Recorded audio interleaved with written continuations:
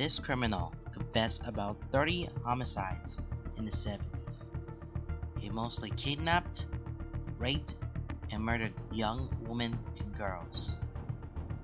Today, this is the part 1 of the American serial killer Ted Bundy. This is Cases of the Crimes.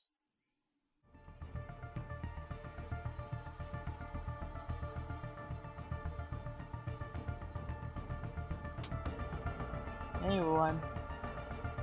Well, this is going to be the last case before I'm going to take a break from this podcast.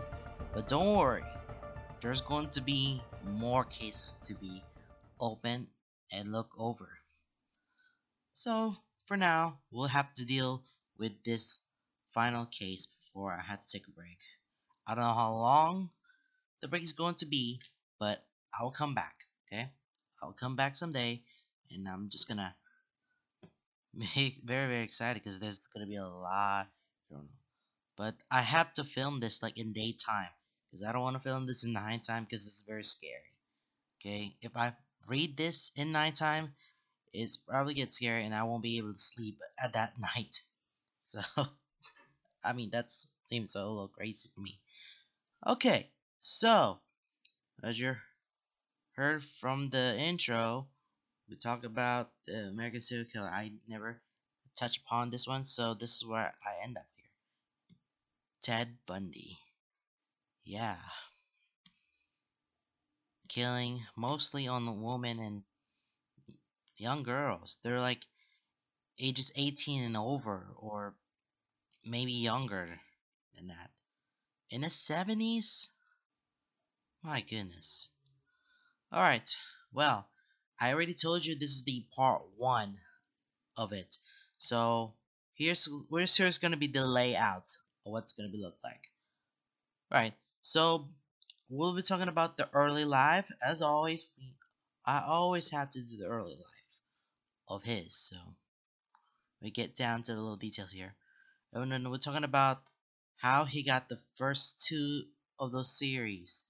He got a couple of series of murders happening again on those 7 states. Okay, remember we have the 7 states to deal with. Before that, we got Washington, the Washington State, Oregon, Idaho, Utah, and Colorado. You have those 5. Colorado. You have 5 of those states coming in. And in part 2, we'll talk about Florida. Okay, there's some Florida trials floating around, but that will be a part 2. And then we'll talk about the arrests, the first time that he got arrested in the first trial he had done. And then we're talking about how did he escape, how he got escape from prison and such. And that's kind of wanna chop off for that into part 1 because this is a 2-part case. Okay, and in part 2, the rest of it's going to be somewhere around Florida, and then the death rows, the confessions, the death of it, and then there's one thing called modus operandi. Okay, you will probably gonna hear that one later. Well, that's part 2. Okay, and then we're talking about the victims, some of the artifacts that they found, pathology. Okay, pathology. Okay, so like I said, part 1 is gonna be the early lives, the murders, the first 2 series of it, and then he got arrested and has the first trial and then escapes. The day he got escaped. That's just part 1, and that's what I'm gonna do right now. And then the part 2 will be Florida, the death row, that's the victims and the artifacts. That's part 2. Okay? Alright, so now we're dealing right now with this part 1 of this case. So this is case 10, by the way. Alright? Alright, let's go. Case 10, Ted Bundy.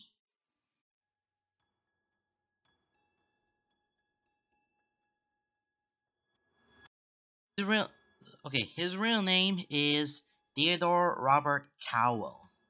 Okay,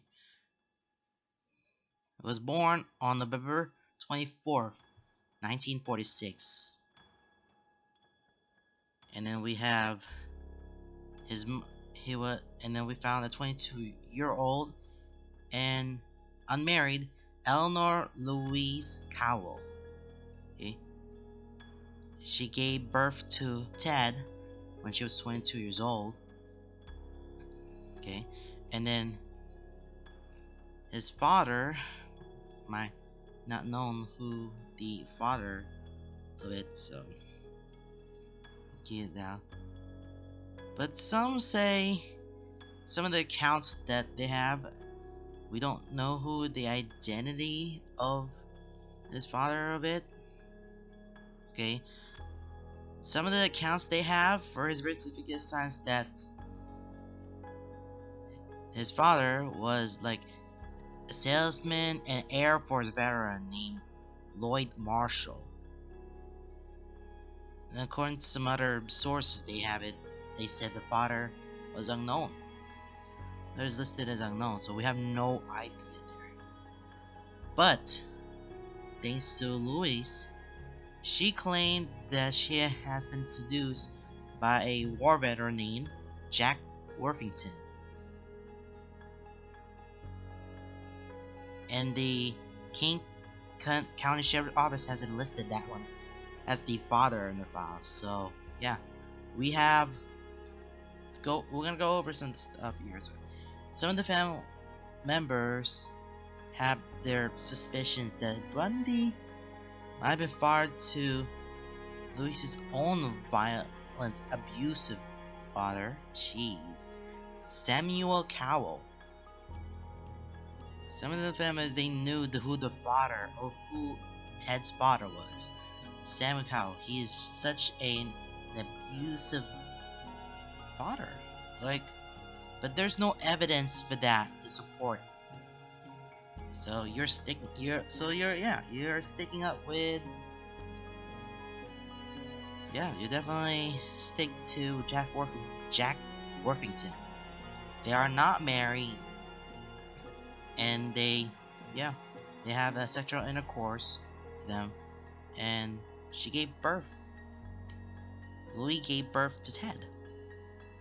Okay, and then for the first 3 years of his life, when he was around 3 years old, he lived in Philadelphia, home of his maternal grandparents, Samuel and Eleanor Cowell. And they raised him as their son to avoid social stigma that accompanied the birth outside the wedlock. And I have no idea what a wedlock for that one. I'm sorry, I'm just gonna say okay. So wedlock is marriage. Okay, so wedlock is the same name for marriage. So the family, friends, even young Ted, all of them, they were told that his grandparents were his parents, and that his mother was his older sister. Okay, there's some little confusion of this family. And then he discovered the truth. He found out the truth. Although he had some recollection of this one, he told a girlfriend that a cousin showed him a copy of his birth certificate after calling him bastard. Why? Who would call somebody a bastard and then give him the copy of this birth certificate? But he told all the biographers, Stephen Mickiod and Hugh Ainsworth, that he found the certificate himself. I don't know what it is. But according to Anne Rule, she's the biographer and true crime writer, who knew Bundy is, who knew Ted. And they believe that he did not found out until 1969 when he located his original birth record in Vermont, somewhere down under Vermont. Yeah, because he really was born in Burlington, Vermont, as so to speak. So he has that original record. And he expressed a resentment toward his mother for never talking about who the real father and just leave him to discover the parents, unlocking that family tree just for himself, so that he'll have to find out for himself when he's getting older or something like that.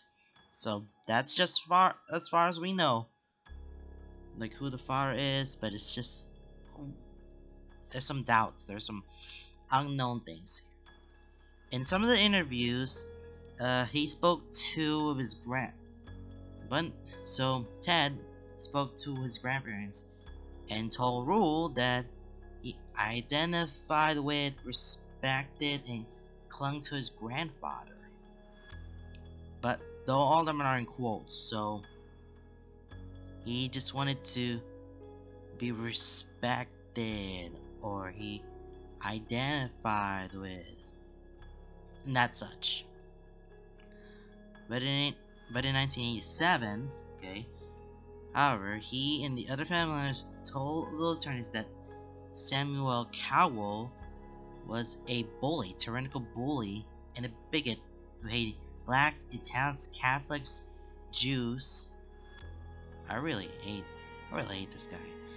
And beat his wife and a family dog, holy crap, and swung neighbor cats by their tails. Oh my god. What a such what such a douchebag. He threw Louise's youngest Julia down a flight of stairs for oversleep. And then he spoke aloud to unseen presences for them. And then he once flew to a violent rage when the question of Bundy's material was raised. God, what? What an abusive father he is. Like, I have no idea how to think, but Samuel, oh, just be around and hate it, and as full of hatred and just like to be violent for sometimes. Yeah, that I'm referring to him as an abusive, violent bastard. That's what I'm definitely calling it. Okay, and then he described his grandmother as a timid and obedient woman who apparently underwent electroconvulsive therapy for depression. Oh, jeez. And feared to leave her house toward the end of her life. He doesn't want to leave that. She doesn't want to leave her house. That would definitely kill herself off there. Okay, and then he occasionally exhibited certain behavior at an early age. Ooh, I think he has a little problem for himself. Okay. And Julia recalled that awakening from the nap to find herself surrounded by knives in the kitchen. And he was standing by the bed, smiling. Oh god, what a creep. So she woke up and realizes that, why are there knives over here? And then he just stand there smiling at her like she's a no. Realizing that he is a goddamn monster. What the hell's wrong with him? I mean, yeah, I understand the behavior of it, but oh my god, it scared the hell out of me. Jeez. Okay. All right. In the 1950s, she changed her name. Louise has changed her name from Cowell to Nelson. Okay, so in the urging of the multiple family members, she left Philadelphia with her son to live with her cousins Alan and Jane Scott in Tacoma, Washington. Okay. And by 1951, she met Johnny Culpepper Bundy. Okay. He was a hospital cook and an adult singles night at Tacoma's First Methodist Church. And then later on, they married, and Johnny Bundy formally adopted Ted. No, just to get them out of the way or something. And they both convinced 4 children of their own, so they want to have, well, conceive, sorry. They conceived four children of their own, so they have four kids. Now, though, Johnny, trying to include Ted in camp trips and activities, so, but Ted remained distant. So, it's a silent, I mean, we want him to stay silent, but there's some deadly things happening, so. And he claimed to his girlfriend that Johnny wasn't the real father, okay? It wasn't very bright and didn't make much money. How, why? Why is Ted doing, call him like he was poor and he's dumb and it's not the real father? Okay, it doesn't make sense, right? It really doesn't make sense. And then he had a different recollections of the coma when he's with, and then when he talked to McCott and Ainsworth, he described this, that how he roamed the neighborhood, picking through trash barrels, and searching some pictures of a naked woman. Oh, come on. At an early age? Really? At an early age. Okay, and when he spoke to Paula Nelson, he explained how he perused detective magazines, crime novels, and true crime documentaries for stories that involve sexual violence. Particularly when the stories were illustrated with some pictures of a dead or maimed bodies. Like, he likes to look over some of the novels and magazines, some true crime documentaries that involve like a sexual violence, and then he focusedly looked at the dead body. Like, you can't unsee it. And in a letter to Rule, he said that he, quote, never ever read fact detective magazines and shuddered at the thought, end quote, that anyone would. He never ever read in those and then shudder at that stuff. I think he do read it sometimes, but he doesn't want to. And in the conversation with McCott, he described how he would consume some of the large quantities of alcohol and canvass the community late at night in search of undraped windows where he could look at the woman undressing or whatever. Such a perv. He's such a perv. He just wanted to, having some alcohol and then look at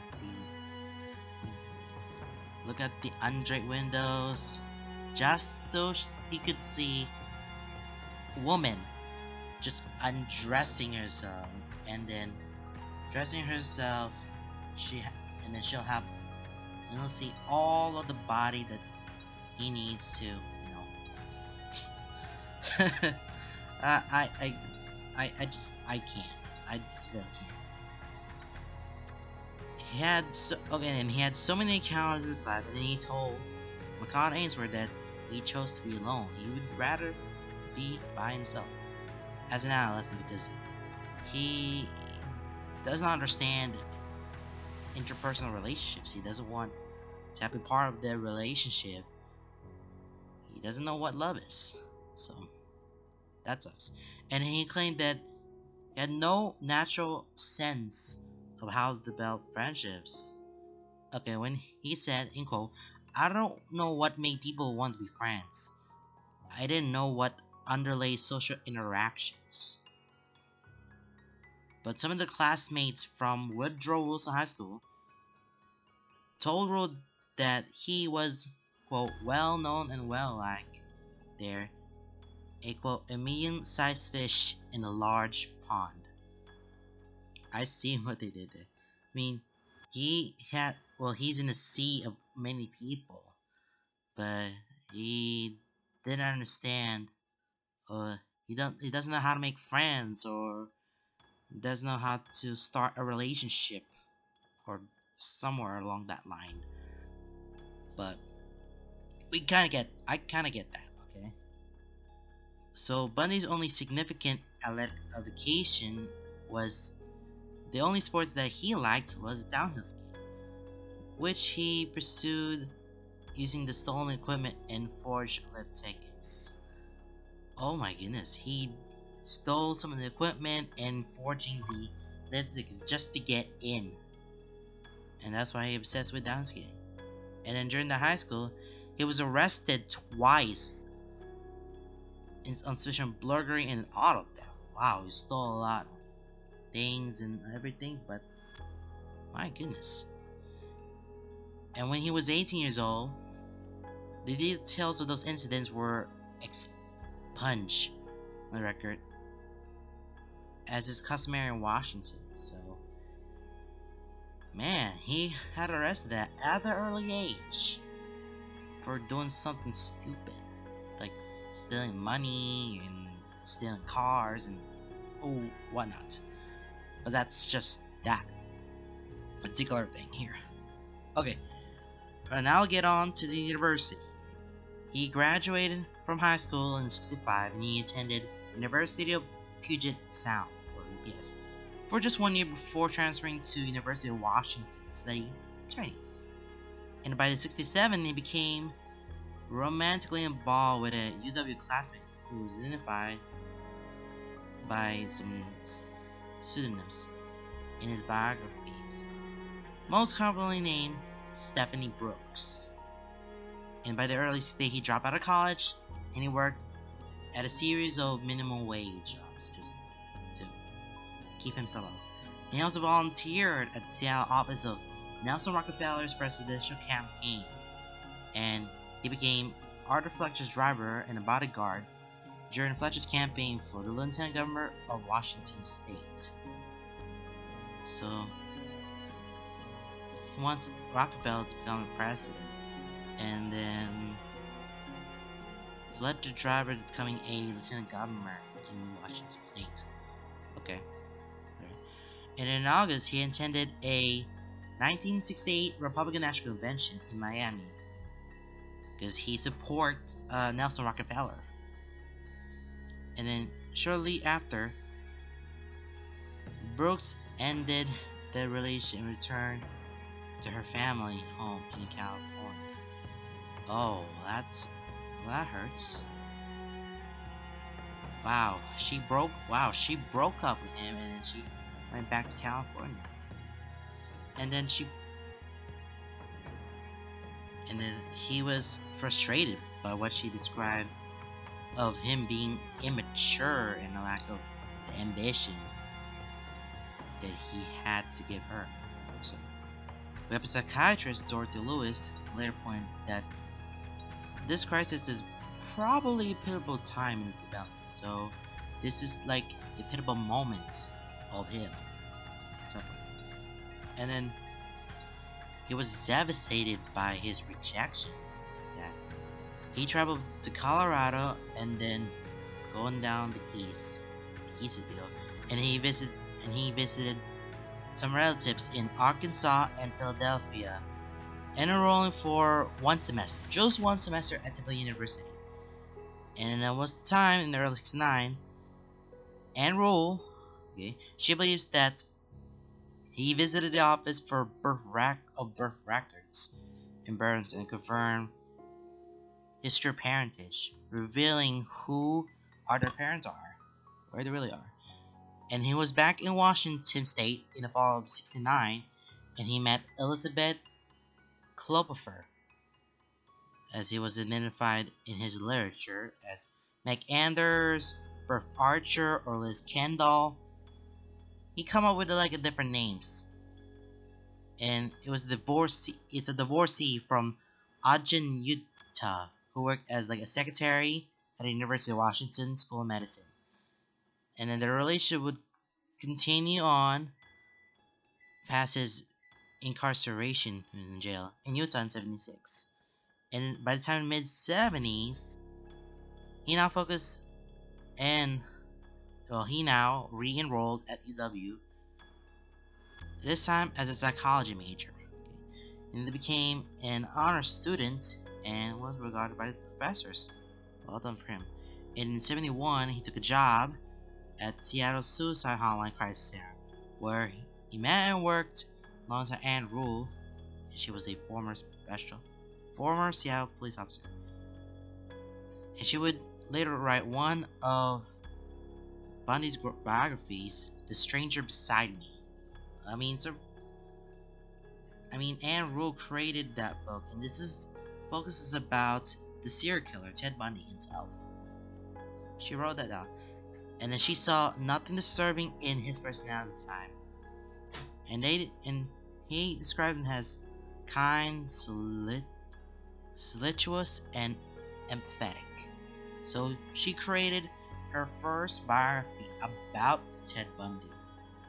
Right now, let's just say she describes it as like a nice person, but later on, he will not be a nice person because she will kill some people, like special orders. Okay, right. After graduating from UW in 72, he joined Governor Daniel J. Evans' re-election campaign. So he's done a lot of going to campaign or campaigning this candidate to become whatever, the governor or the president. Opposing this country, he shadowed the Evans' opponent, former governor Albert Rossellini, and recorded his stump speeches for analysis by Evans' team. And he appointed Bundy to Seattle Crime Prevention Advisory Committee. After Evans was re-elected, he was now hired as an assistant to Ross Davis, who was the chairman of the Washington State Republican Party. So Davis thought, well, Bundy, and described him as, quote, smart, aggressive, and a believer in the system. I don't know why Bundy believes all this system. And by the early 73s, despite the mediocre SAT scores, I feel bad. He was accepted into the law school of UPS and the University of Utah on the strength of the letter's recommendation for Evans Davis and several psychology professors. Okay, guys. Hi, this is future me here. Unfortunately, I can't find the original recordings for the portions of the part 1. Well, I'm gonna have to record this one for you, so hope that will make you happy. I will still be reacting to the same thing, okay? So let's do this. Okay, so when he was on the trip to California to the Republican Party during the summer, he rekindled a relationship with Brooks again. So he decided, getting back to this relationship, and she's marveled all the transformation to becoming like a very serious person. It's a part of the legal and political career. So he wanted to continue to date with Clover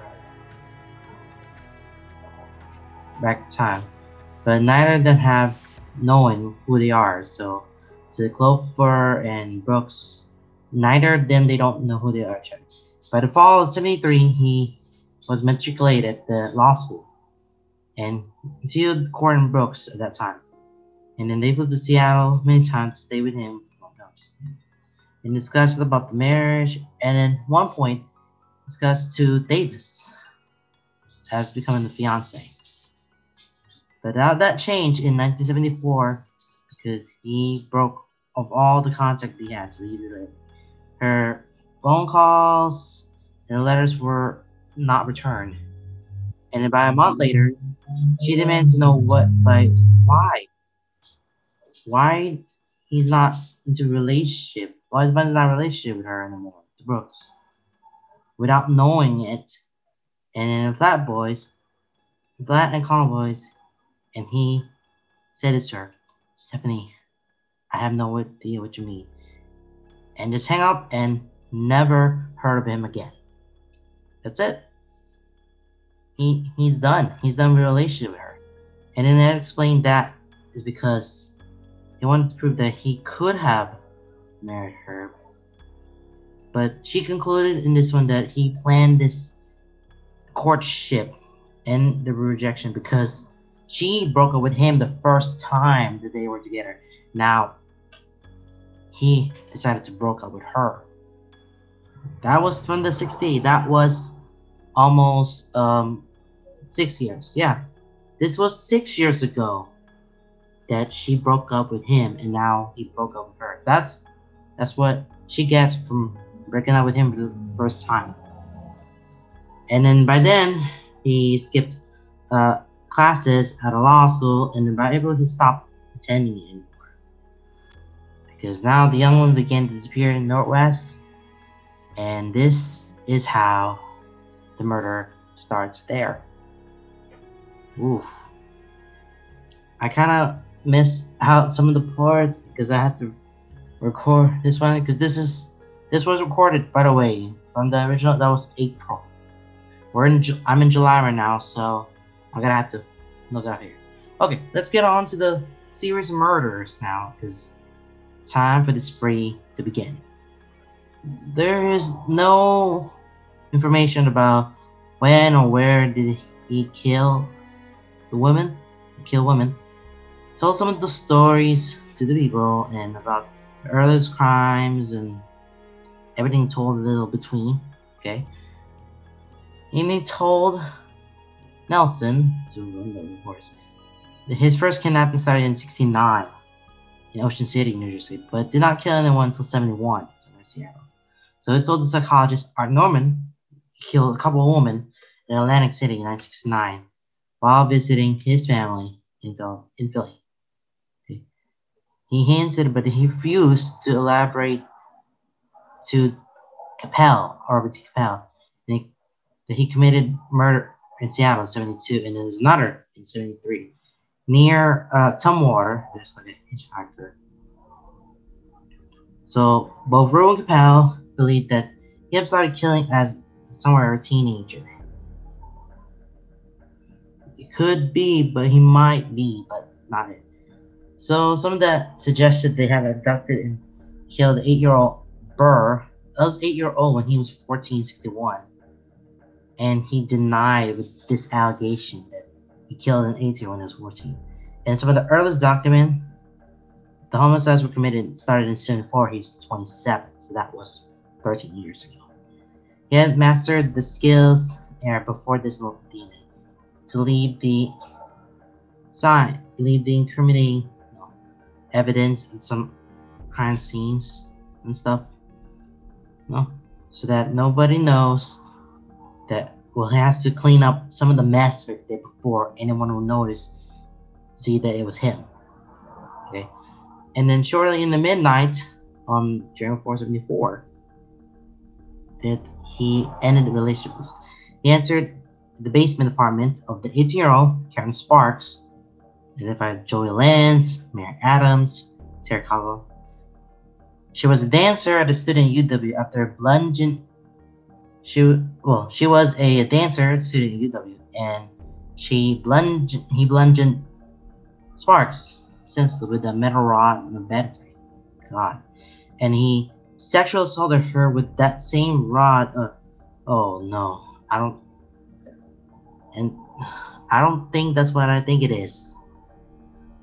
And causing some injuries around her body. She remained unconscious for about 10 days, and he was still survived with physical and mental disability, so she won't be dancing anymore. Yeah, that ruined her career for this. In some of the early morning hours of February 1st, he broke into the basement of Linda Ann Healy.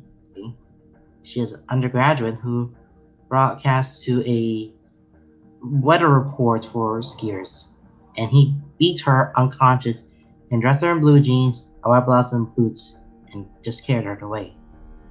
Never seen her again. In the first half of '74, we still have female cottagers disappear at the rate of about 1 per month.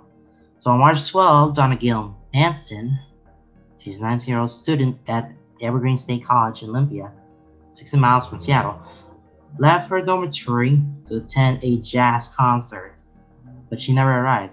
And on 17, St. Elaine Rancourt disappeared while her room after an evening advice meeting at the Central Washington State 100 in Ellsworth, 110 miles southeast Seattle, and then a couple of female Central Washington students came to find encounters. So one of the night of Ranco's disappearance, and the other three nights early back then, there's a guy with an arm sling asking for help carrying some of the low books to brown or tan Volkswagen Beetle. That's one of his famous cars that he did while he murdered him. And on May 6th, Roberta Kathleen Parks left her dormitory at Oregon State University, Corvallis, 46 south from Seattle, have coffee with friends at Memorial Union, but she never arrived at the time. And then we have the detectives now coming in play for King County and Seattle. Department, they were concerned about this. And there's no physical evidence, and no missing woman had that little in common. Part that young, attractive, white colleges with long hair parted in the middle. So those were the exact descriptions for those who. And on June 1st, we have Brenda Kara Ball. She's 22. Disappeared after leaving the Flame Tavern in Burien, that is near the airport, Seattle Tacoma Metro Airport. And she was last seen in a parking lot talking to a brown-haired man with his arms linked. That's the same person. That's Bundy, folks. That goes to that same person, okay? And then in the early hours around June 11th, we have George Ann Hawkins. She was vanished while walking down into a lit alley between her boyfriend's dormitory and her sorority house. And then the next morning, we have 3 homicide detectives and the criminals combed the entire alleyway on somewhere hands and knees, finding nothing in there. So her disappearance was completely publicized, and some of the witnesses came forward to see that there's a man right behind the dormitory. So he's coming after this. It was on crutches and a lead cast, trying to carry a briefcase. That's Bundy's thing. And there's a woman who called that the man asked her to carry his car with a Volkswagen Beetle. So he used, either the cast, because his cast is part of, all these killings, and asking somebody to help them, to do what they want to do.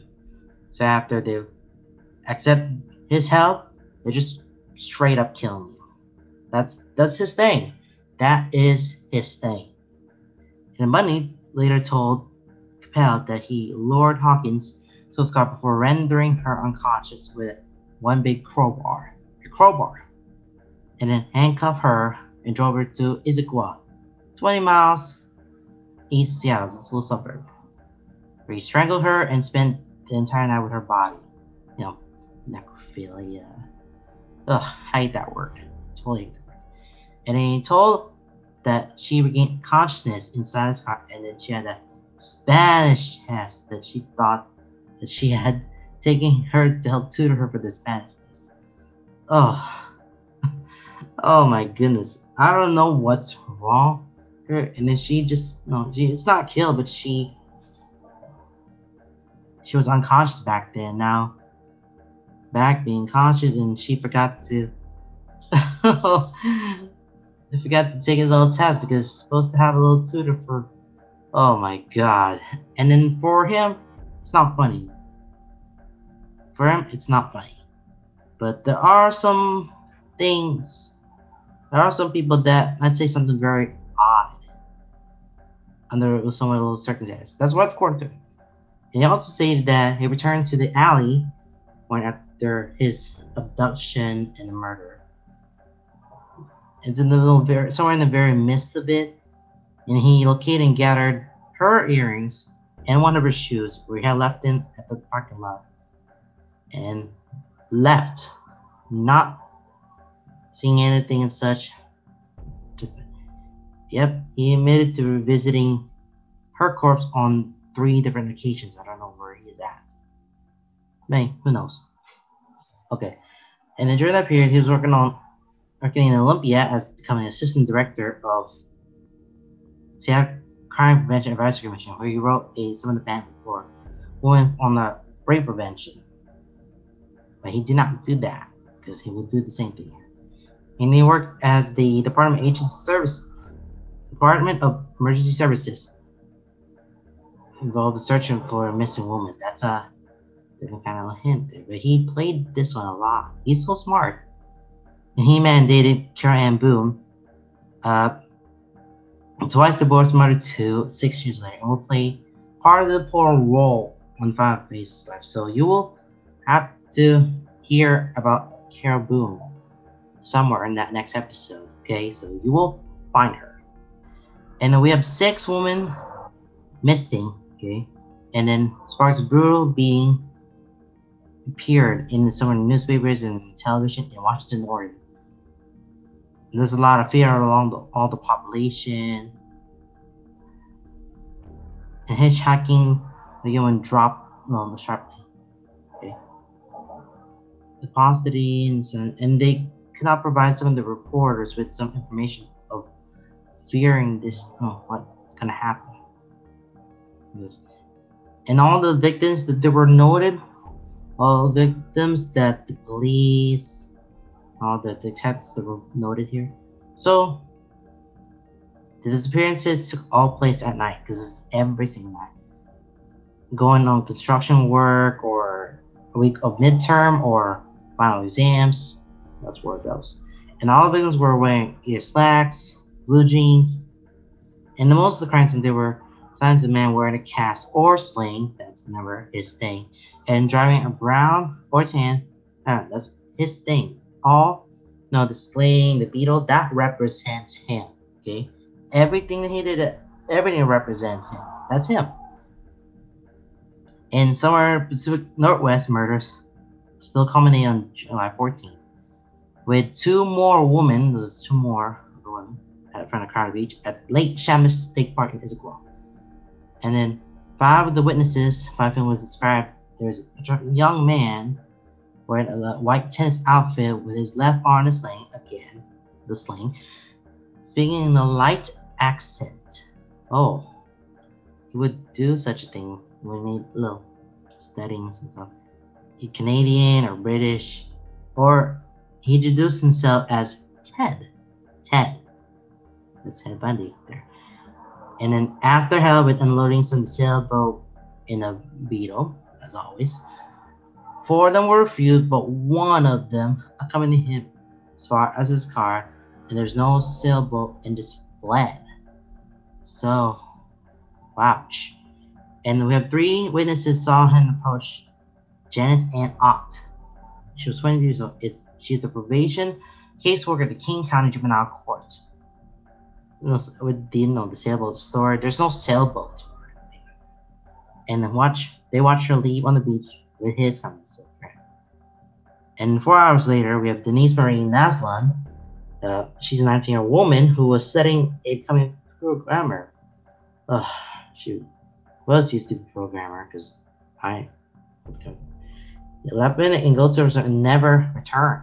So she just went to a restroom, and he caught her. And he told both Cod and Hagemeyer that Ott is still alive when he returned to Naslan. He forced one to watch as he murdered the other. Oh God. But he denied in an interview with Lewis on that somewhere in the eve of his execution, the day before he gets executed. We have a police finally armed with some description and of their suspect and his car. And we have some flyers throughout the Sierra area. And then we have sketch printed in newspapers and broadcast on television stations. You'll probably see the photo in the sketch because I saw this is the photo. This is the actual photo that I saw. Yeah, this is the car, the white or tan Volkswagen Beetle that he had ridden. And then we have Cloper, Enroll, the employee, and the professor. Everybody recognized this file. Has profiled, sketched the car, and reported him as a suspect. All those people now thinking that, yep, Bundy did it. But somehow the detectives receiving 200 tips. It might be unlikely that a clean lawsuit with no criminal record could be the perpetrator. Stupid detectives, they don't know who Bundy is. And in September 6th, we have a couple of hunters stumble across the skeletal remains of Ott and Nazlin. So we got two of them are now dead. Near Summer Service Road in Issaquah, 2 miles from the state park. We have an extra femur and several some of the vertebrae found at the site were identified by him as Hawkins, as one of those of Hawkins. And then some forestry students discovers that the skulls and mandibles. Mandibles is I don't have to look at mandibles. It's like the jaw, the lower jaw of Healy, Rancor, Parks, and Ball, somewhere on Taylor Mountain, where he hiked. He frequently hiked there, just a little east of Issaquah, and there were never. And most of the Manson's remains, they're not recovered, sadly. Okay, so those are some of the few women we have between the Washington and Oregon. So that's 5 states already. That's 5 states. Okay, now let's get on to Idaho, Utah, and Colorado. So we have the next 3 states coming your way. Alright, so in August 74, he received a second sentence from Utah Law School and moved to Salt Lake City, leaving Clover in Seattle. So he left her, so he had to go to Utah. And when he called her often, he dated at least a dozen. So dated more than other women. He dated, but he's not dated. He just wanted to kill. That's all he wanted to do. He wasn't like it wasn't like dated. He would just lure them. Okay, so he studied the first year curriculum a second time, and for what he said, that he found out some other students have something, some capacity, and there's nothing information. And there's no string of homicides began on that following month, including the two that will remain undiscovered until he confessed them shortly before the execution. And on September 2nd, he raped and strangled the unidentified hitchhiker in Idaho, so we don't know that person. And then either dispose remains immediately in the river or return next to the photograph and dismember the corpse. So shoot. Jeez. And then October 2nd, we have 16-year-old Nancy Wilcox in Holiday, the suburb of Salt Lake City. He seized her, and her remains were buried in Capitol Reef National Park, 200 miles south of Holiday, but they were never found. And on October 18th, Minister Ann Smith, she's a 17-year-old daughter of the police chief in Midvale.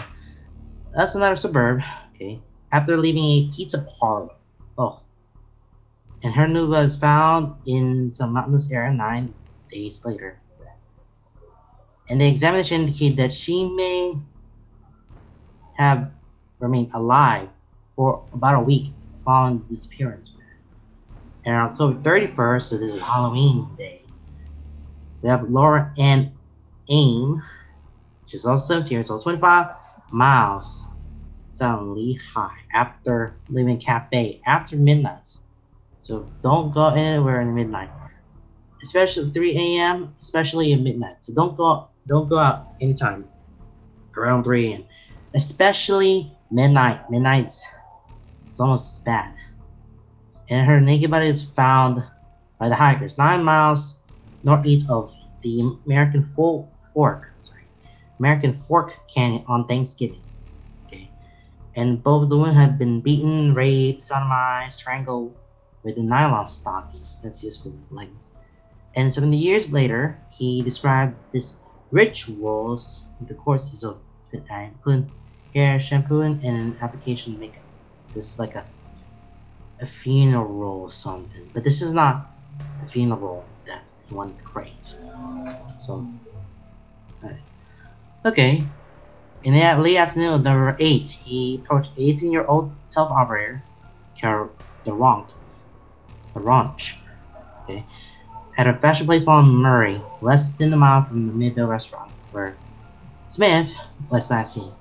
And then he identified himself as Officer Rosler, okay, of the police department. And he told her that someone had intended to break into a car, and then he asked her to accompany him to file no complaint. And when she pointed out that he was driving on a road that was not leading to the police station, no, he may pull him to the shoulder and then attempted to handcuff her.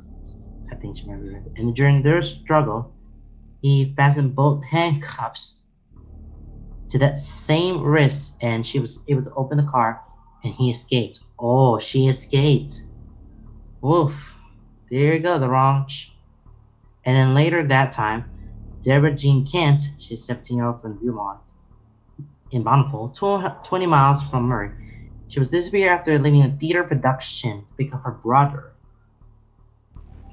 And then the drama teacher and the student told the police that a stranger had asked both of them to come out into the parking lot to identify the car.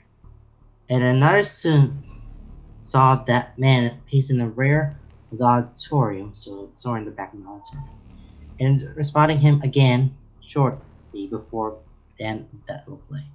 And then outside the auditorium, outside that auditorium, they found the key that unlocked the handcuffs that were removed from the wrong wrist. Oh, that's a little evidence for there. And somewhere in November, Elizabeth Clover, that's one of his wife, called a police a second time before reading the young woman were disappearing somewhere in Townsend, Salt Lake City. And a detective writing Herb Schemeyer of the crimes interviewed her somewhere in detail. By then, he had risen considerably the area of suspicion, but the shaman's witness considered a reliable by the detectives and failed to identify him for the phone lineup. Oh, then he got away with it. And in December, she called a Salt Lake Sheriff's office and repeated her suspicions that, yep, that Bundy did. But his name was added now to the list of suspects, and there's no forensic evidence that linked it to his crimes. And in 1975, he returned to Seattle after the final exams, and now he has time to spend a week with Clover. And he did not told him that she had reported him to the police on those occasions. And she made plans to visit him in the Salt Lake City in August. Okay, and by 1975, but this is where we're going along, he shifted from this criminal activity somewhere eastward from Utah now to Colorado. Okay, and now on January 12th, she was a 23-year-old registered nurse, Carolyn Eileen Campbell, disappeared while walking down to a hallway between the elevator and her room in a Wildwood Inn. Wildwood Inn, now it's called Wildwood Lodge, in Snowmass Village, 400 miles southeast of Salt Lake. Her new body is found a month later next to a dirt road just a little outside that resort. And she had been killed by blows to her head from a blunt instrument, that's a legend that or something, that left a linear groove depressions on the skull that he had hit her. And her body has also had like deep cuts from that sharp weapon. Oh god. That was good. And then on March 15th, 100 miles northeast of us, we have Vail ski instructor named Julie Cunningham, she's 26, disappeared while walking from her apartment to a dinner date with a friend. So she's got a little dinner to do. And then Bundy told the investigator, scholar investigator, that he approached Cunningham, so her, on crutches and asked her to help carry ski boots to his car. Again, that's the crutches is not his thing. His ski boots, that's also his thing because he had that when he was little. Okay, and he clubbed and handcuffed her in the assault and strangled her at the Oof, secondary site near a little rifle. 90 miles was a veil. And weeks later, he made a 6 hour drive going from Salt Lake to revisit the remains that he had done. And then we have Denise Lynn Oliverson. She was disappeared near the Utah-Colorado border in Grand Junction on April 6th while riding her bike to her parents' house. And her bike sandals were found under the viaduct, a railroad bridge. And on May 6th, he lured a 12-year-old Lynette Dawn Culver from another junior high school in Pocatello, Idaho, 106 miles from Salt Lake. He drowned and then sexually assaulted her in his hotel room. Okay. Before disposing of her body somewhere in a river. Snake. That's Snake. North of Pocatello. Right. So we have, and then remember, I told you discussed about some of the events that he had done, that he had killed. This was all definitely in order and filed out with a lot of people here. I have a lot of women that are listening down. Okay, and somewhere in mid-May, three of the co-workers, boom, visited him in Salt Lake City and stayed for a whole week in the room. And he spent a week in Seattle with Clover somewhere in early June and discussed about getting married the following Christmas, so that's December of 75, I believe. And again, she made no mention of discussions with the police or the sheriff's office. She doesn't tell him that she reported him to those officers. But he disclosed neither of this relationship with Boone or romance with a lawsuit. Known on the account as Kim Andrews or Sharon Auer. Or I don't know what the name is, but we'll get to that. All right, then let's get back to more kill. Okay, so on June 28th, Susan Curtis vanished from the campus in Birmingham Young University in Provo, 45 miles south of Salt Lake. Her murder became his last confession. This is his last confession before he was executed. And the bodies of Wilcox, Kent, Cunningham, Oliverson, Culver, and Curtis, they were never recovered. They were never recovered at all. Okay, in August or September, or somewhere in August, September in 75, he was baptized to a Church of Jesus Christ of Latter-day Saints. And he was non-active participant in services in North. Now, he was excommunicated by the church following the conviction. So they knew this conviction would happen. So he no longer be part of that church anymore. That sucks. And when asked his preference, he answered Methodist. He was a Methodist. I knew Methodist. Methodist is not the same as Catholic. Okay. Or the Christian. I know it's part of Christianity, but Catholic is a little different than that. So yeah, never date somebody with a Methodist who can also have to kill women. So don't be that person, like Bundy. And somewhere in Washington State, some investigators were trying to analyze the Pacific Northwest murder spree that ended, is still begun again. To make sense of how much the massive data that he had done, and they resorted to the strategy of compiling a database of how he murdered. And they used a payroll computer within the machine by the extenders. There's only one that's available to them. And they inputting mailing lists they had compiled from the classmates and acquaintances of each of those victims, and the Volkswagen owners named Ted, sex offender, so on. So they putting all those lists, and they queried that one for some coincidence. And out of thousands of names, 26 turned up on the 4 of those lists. And one of them is him, Ted Bundy. And they managed to compile a list of the 100 best suspects. And he was on the list. So, and he was at the top of the pile of all the suspects where it came from his arrest and such. So they found out now, so they have to compile every single computer and then make sure all the queries, make sure that it was him. and he killed these victims. And his car is Volkswagen Beetle. So that they found him. Gotcha. We found that person. And he killed these amount of people that they had. Cool. We found it. Okay. So let's get down to the rest in the first trial. Oh, but before we do that, man, there's a lot of things you have to think about to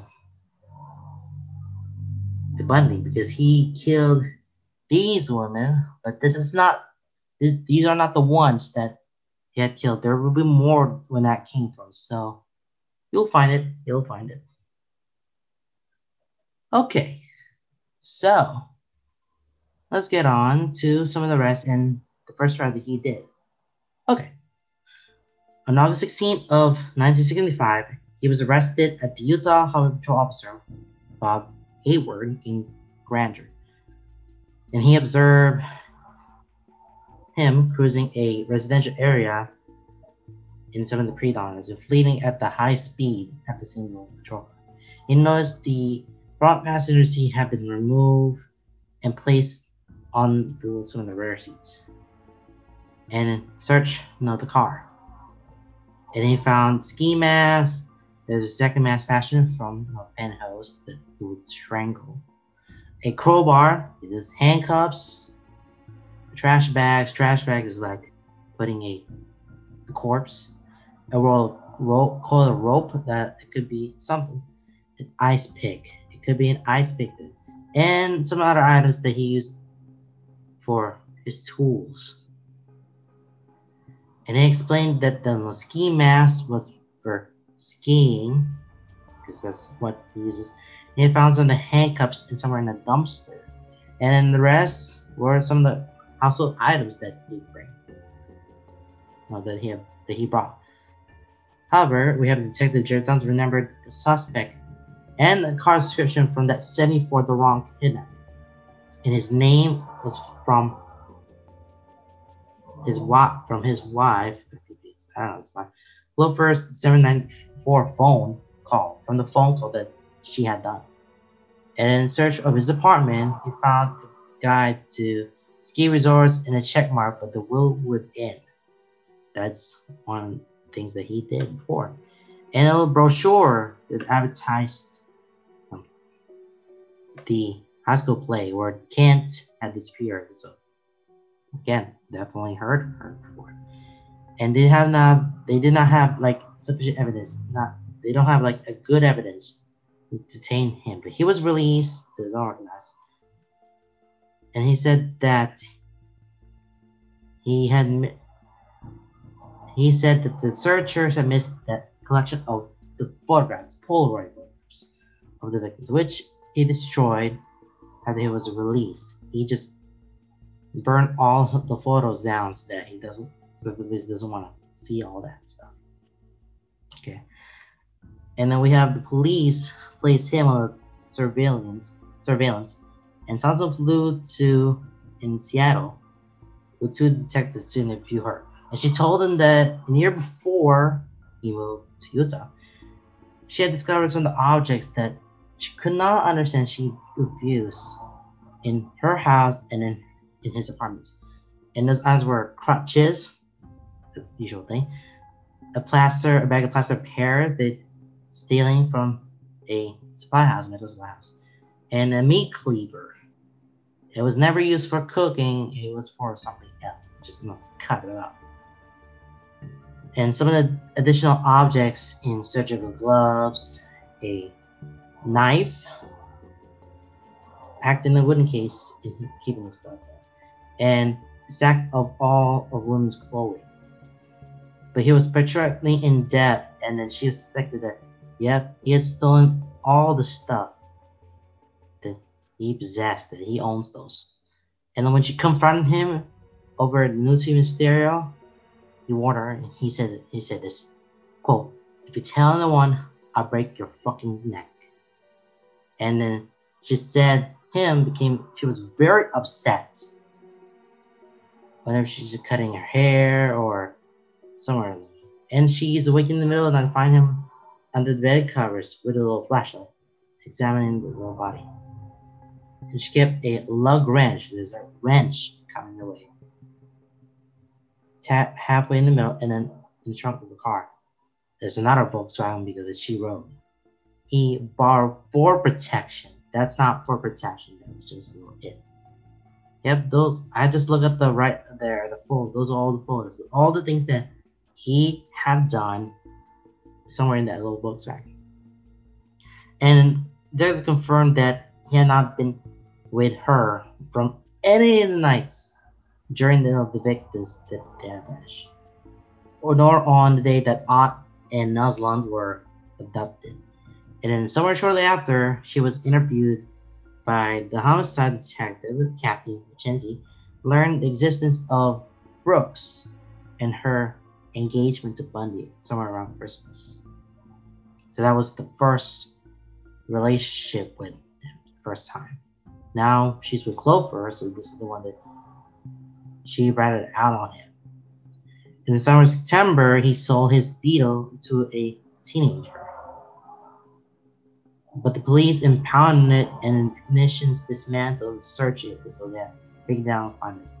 And then I found some of the hairs matching the samples of Campbell's body, and it also identified the strands that was in the description for Melissa Smith and The Rock. And we have the specialist Robert Neal include some of the hair strands. 3 of those victims who never met. It's definitely a coincidence. So they had never met each other before. They're just one girl at a time. So we met it one-on-one. So yeah, this is everything that goes through on there and figure out what that is. And this is all that stuff they did. And on October 2nd, they put him into a part of the lineup. The Rock is immediately identifying him as Officer Roseman. That's really him. And so the witnesses from the Bountiful recognized him as a stranger at the auditorium. And there was a evidence linking him to Kent. Okay. And there was more than enough to charge him with the kidnapping and some criminal assault in the Runch case. And he was free $15,000 in bail paid by his parents. It's been most of the time between the indictment and trial somewhere in Seattle. Living in her house. Ugh, I don't know why.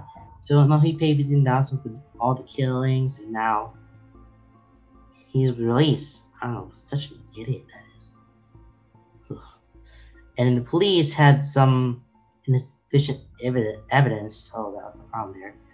Charge him with murders, specific murders. They kept in surveillance, so they're keeping an eye on him. And then she wrote, quote, when Ted and I stepped into the porch to go somewhere, so many unmarked police cars started at the sound of the beginning of the Indy violence. So this is somewhere like a race of catching up on him.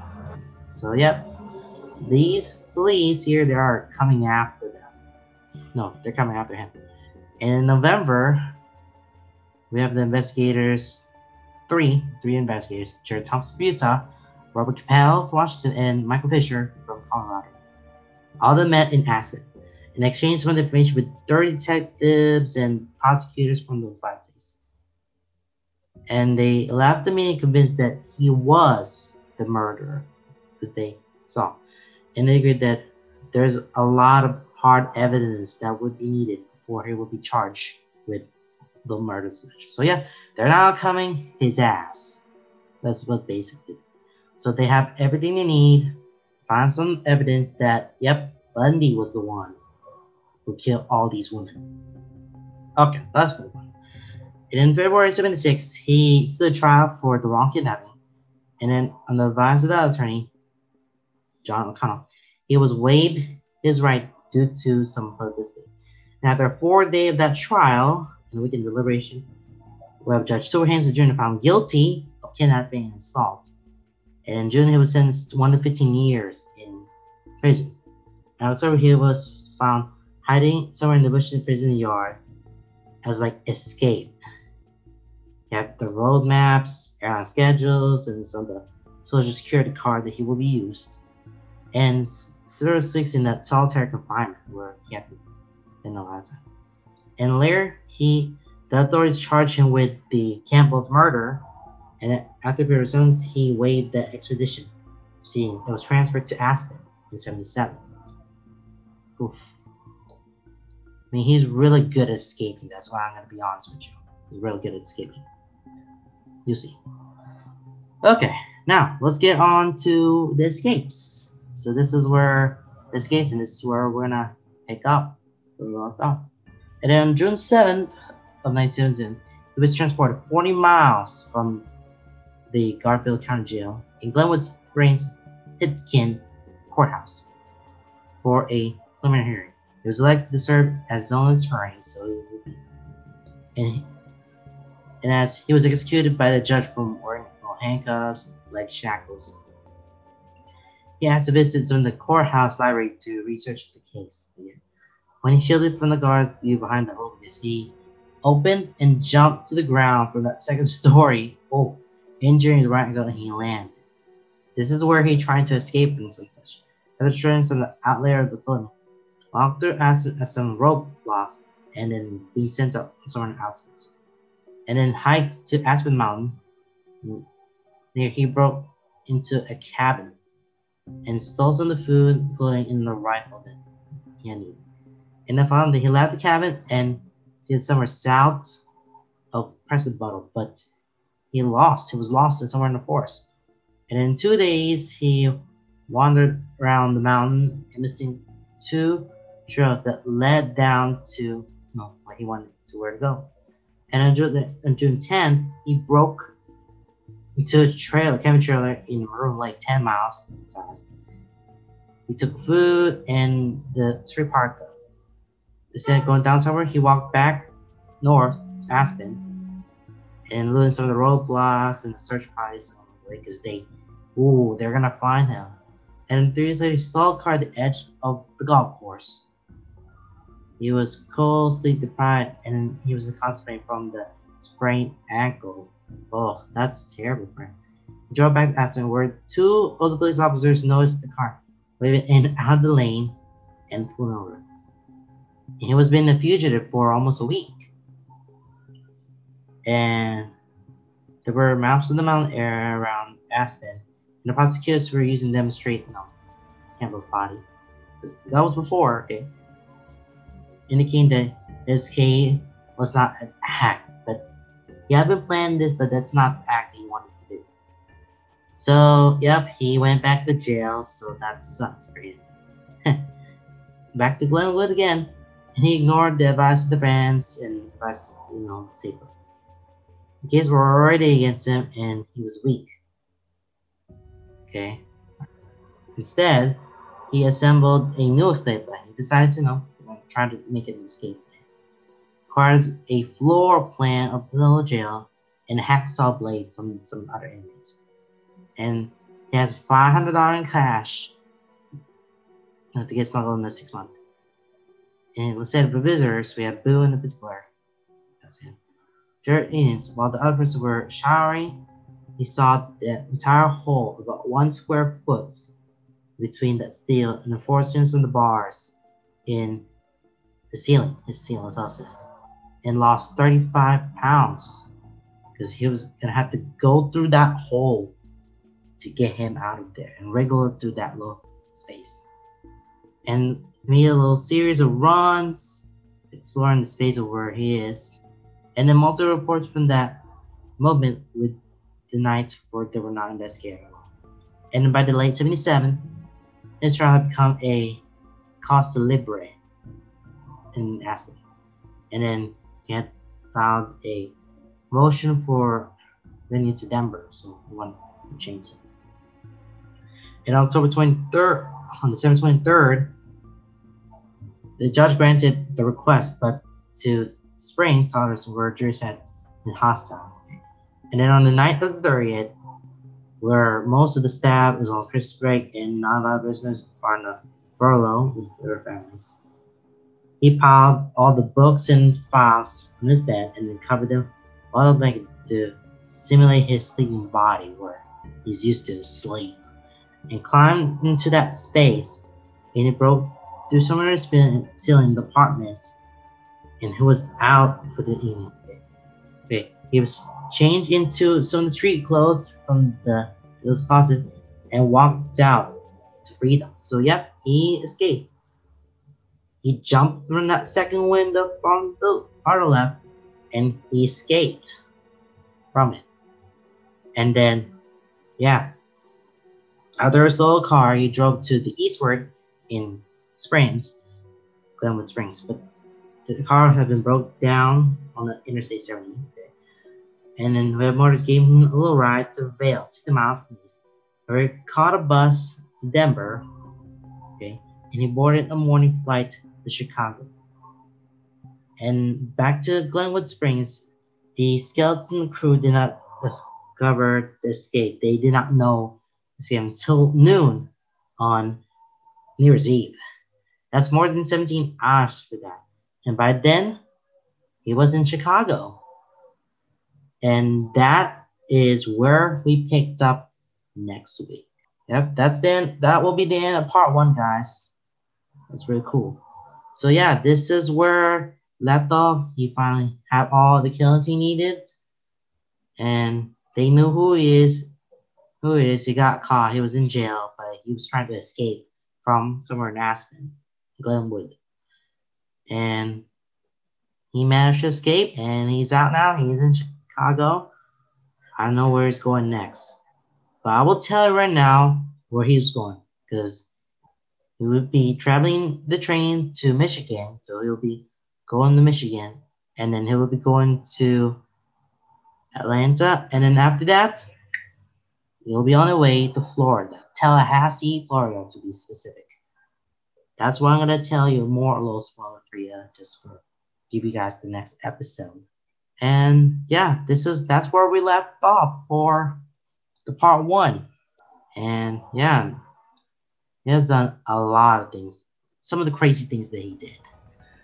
So yeah, that's the end of the part one, and I will see you next time for part two of him, of Bundy. Alright guys, goodbye and take care.